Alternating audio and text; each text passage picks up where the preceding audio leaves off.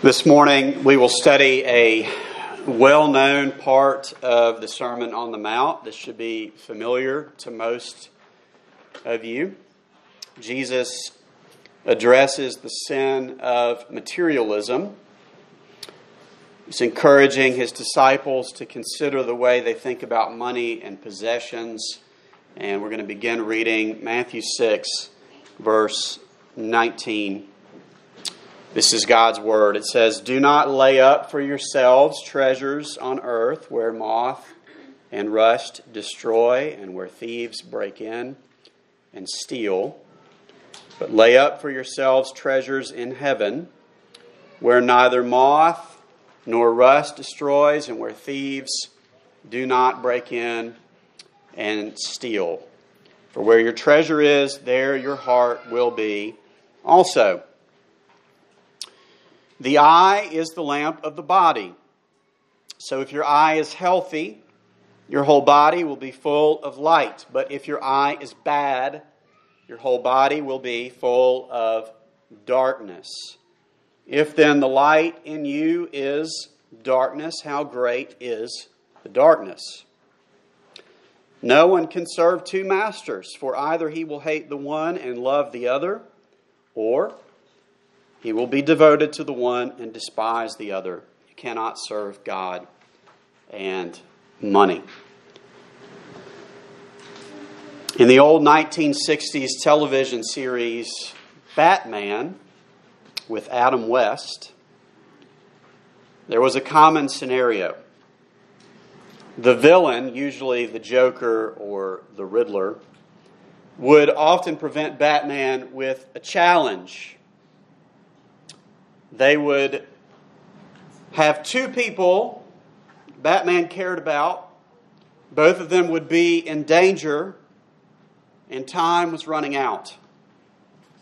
And it looked as if Batman would only have time to save one of them, and it was always a cliffhanger as the show then cut to commercial. And the audience was left wondering, which one is Batman going to save? Which person does he care about more? Somehow Batman always managed to save them both. Well, Jesus doesn't leave us with that option. He says, you can serve God or you can serve money, but you can't serve both. Choose. And this knowledge is so important to Jesus that he uses three different illustrations to make the exact same point. Two treasures, two eyes, and two masters. First, Jesus says we can lay up or store up for ourselves two types of treasures. Treasure is something we value, something that we desire. And according to Jesus, there are treasures on earth and there are treasures in heaven. Treasures in heaven are durable. Treasures on earth are decaying and vulnerable. And preachers often illustrate this by asking, what are you planning to take with you when you die? And that's a fair question. It's a good question. It actually echoes something that both Job and Solomon say in the Bible. Naked I came from my mother's womb, and naked I shall return. Right? In other words, I'm not taking anything with me when I die, right? And so for this reason, Jesus says that storing up treasures on earth would be foolish. Many of them are going to be lost even before we die. And so he says, instead, I want you to store up treasures in heaven. Well, what does that mean? What does he mean to store up treasures in heaven? Storing up treasures is investment language, right? So another way we could ask this question is, what am I investing in? What am I storing up? And probably Jesus intends for us to think of this as an investment in God's mission. and in God's people. Because, as a friend of mine told me once, the one thing I can take with me to heaven is other people. Maybe the only thing. And so Jesus says, store up treasures in heaven, not treasures on earth. Second, Jesus talks about two types of eyes. He says a healthy eye and a bad eye. The person with a healthy eye can see clearly. The person with a bad eye sees only darkness. But of the three, this is the most confusing.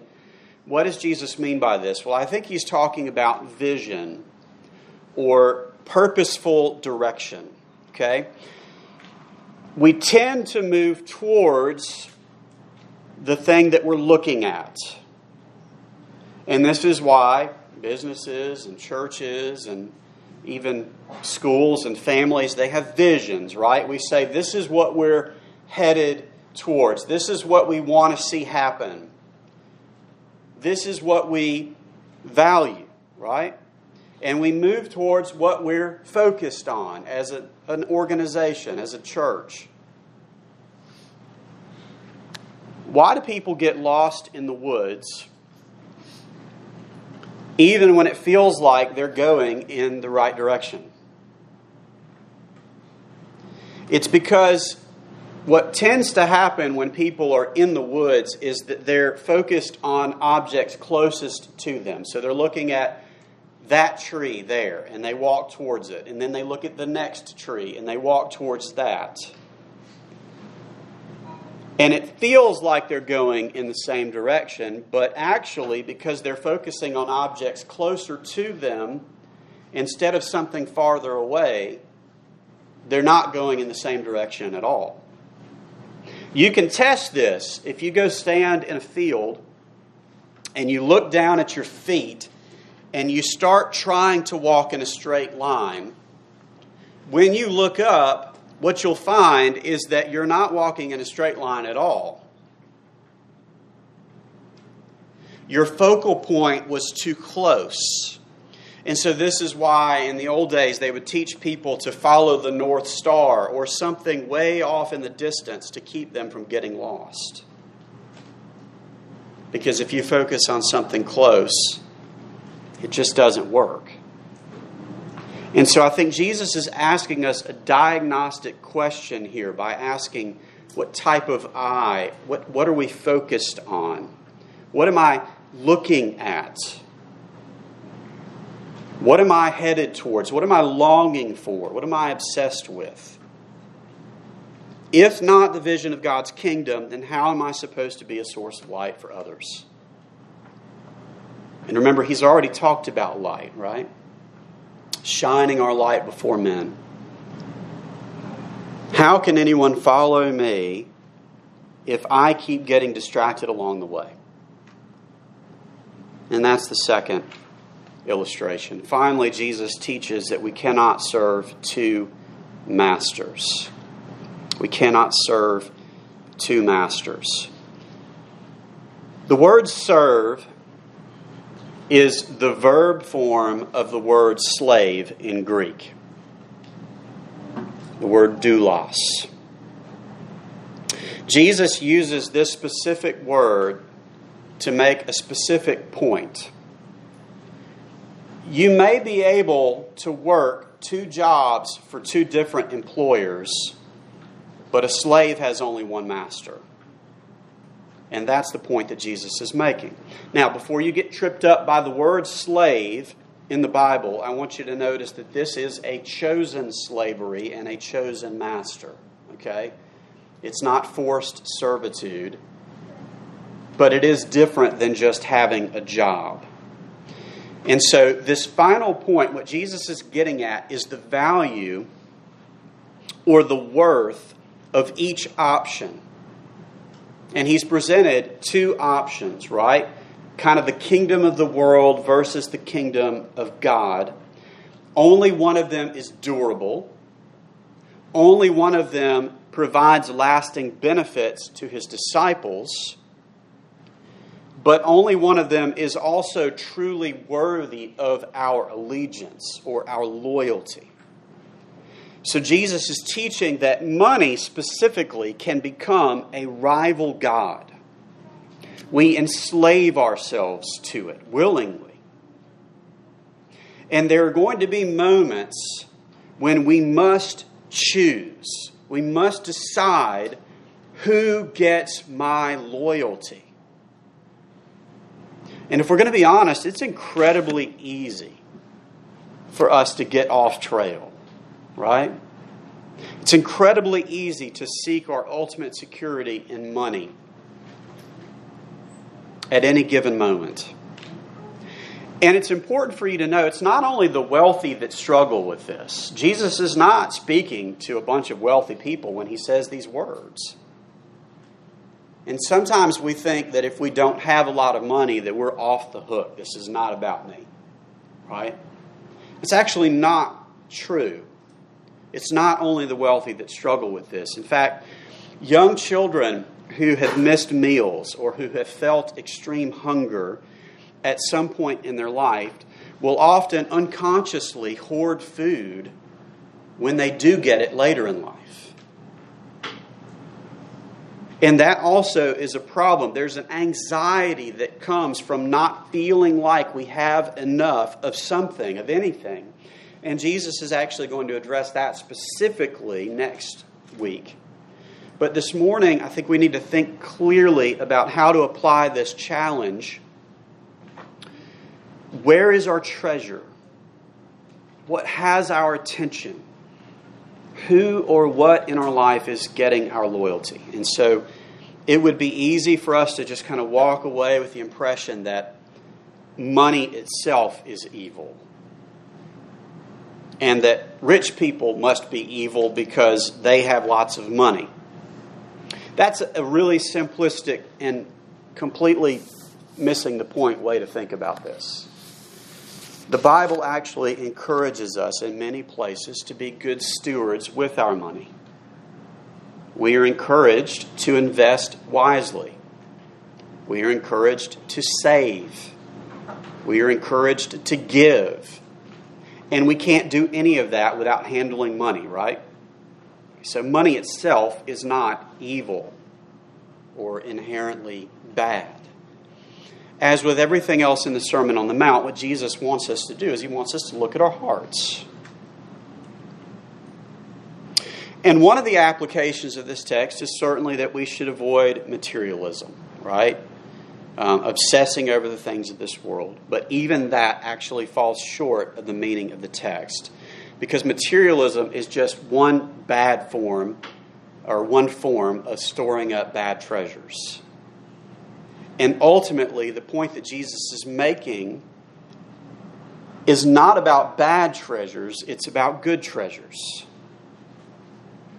More important to Jesus is that we see the world from the perspective of God's kingdom. What is it that matters? What is it that will last? What is worth my time and effort and money? This doesn't mean that we can't have things, that we can't enjoy the world that God has created, that we can't even spend money on ourselves sometimes. That's not the point. But our attitude must be that these things will not last, and they are not our ultimate happiness or joy. And we must be willing to give up things or lose things if that's what God ordains. There's a scene in the movie The Pirates of the Caribbean when there's a ship that's trying to get away from the Black Pearl, which is the pirate ship. And the captain of the first ship orders the crew to throw any unnecessary items overboard, right? And why is he doing this? It's because if you make the ship lighter, you make the ship faster, right? In fact, the same thing happens actually in the Bible. In Acts 27, Paul is being taken to Rome. It's his final voyage. And the ship he's on encounters a violent storm. And the men decide to make the ship lighter by throwing the cargo overboard in hopes of saving the crew. And I think this is the attitude that Jesus is calling us to have. It's not that money is bad. It's not that stuff is bad. But it's that we're headed for a greater existence and inheritance in glory.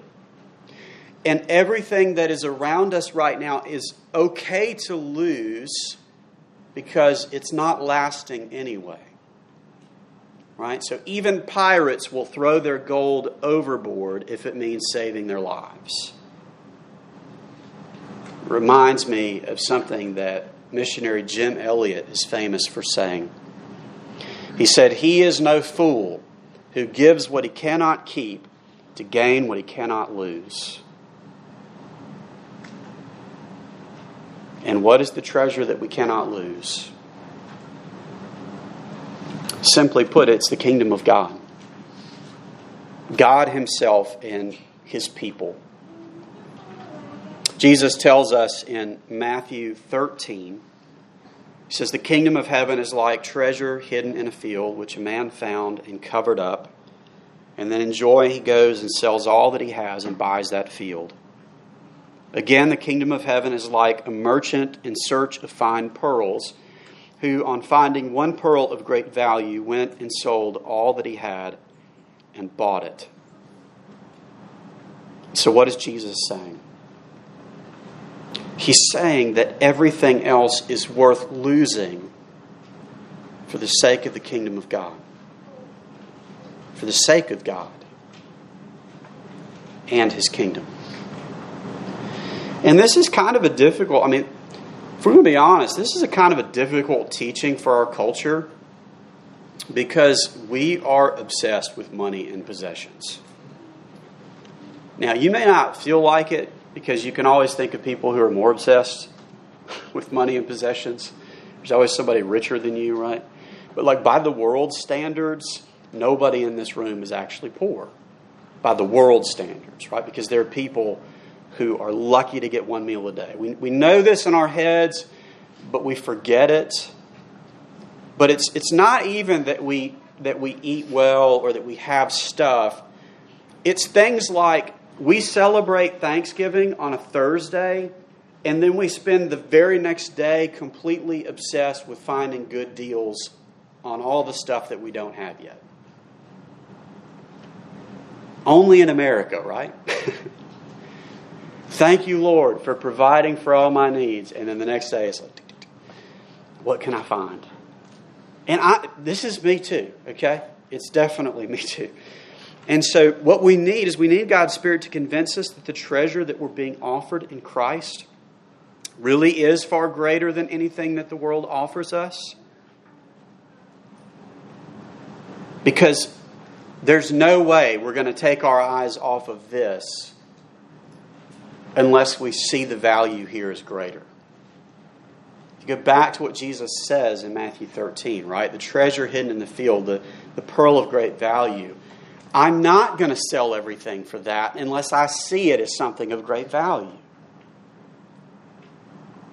And so all of what I'm telling you, it will go right in one ear and out the other this morning if you walk away not seeing Jesus as more valuable than you did when you came in. It's the only way this changes. For me as well. We need God's Spirit to convince us that He's better than whatever it is. And the best place for that to happen is at the cross. Jesus literally lost everything for our sake when He went to the cross.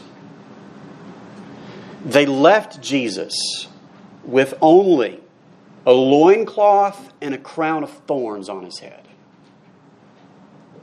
The soldiers played dice for His clothes, even His undergarment, which means they literally took the shirt off His back. He lost all material possessions. He lost all His friends and companions, all His dignity, and even for a moment, His relationship with His Father was stretched. Why? Because He treasured His Father and His people more than anything else that the world had to offer Him. And so my question for us is, do we believe Jesus did that?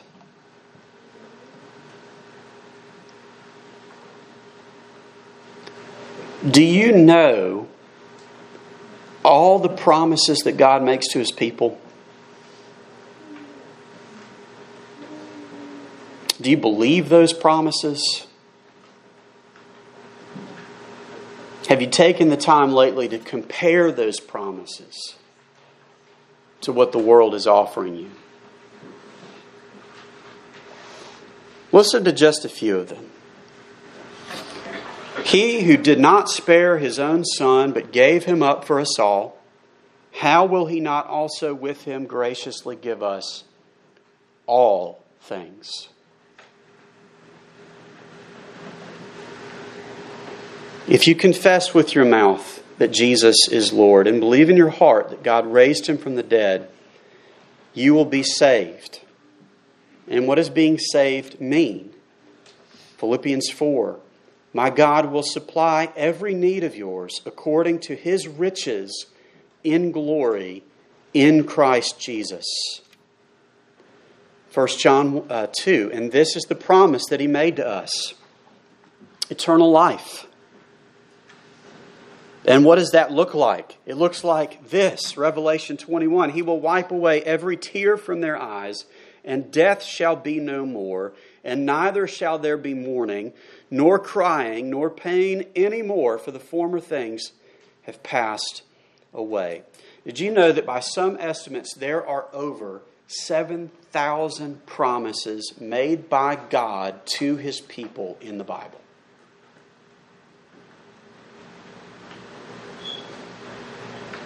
And if you don't believe God when He promises you these things, if you don't believe that He is better, that He is offering you something greater than what this world has to offer, if you don't believe that, then you're wasting your time here this morning. But if you do believe Him, and I do, we need to take a moment and evaluate our priorities. That's what I need to be doing, because even though I love and I trust God and I believe His promises, many days I wake up forgetting and I function as if I'm a slave to this world. And Jesus speaks to His disciples. It's a simple dilemma. Where your treasure is, there your heart will be also. Amen. Let's pray.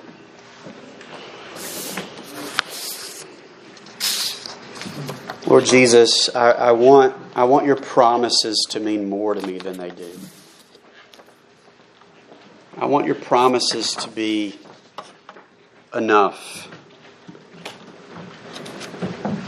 I want to be able to throw everything else overboard, knowing that it's expendable. It doesn't last. Would you help me, Father, to focus my attention on your mission and on the people in my life? I confess to you that I've done a poor job of that. I pray for help.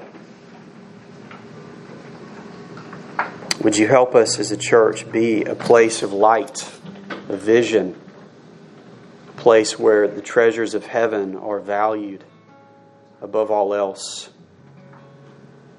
We pray this in Jesus' name. Amen.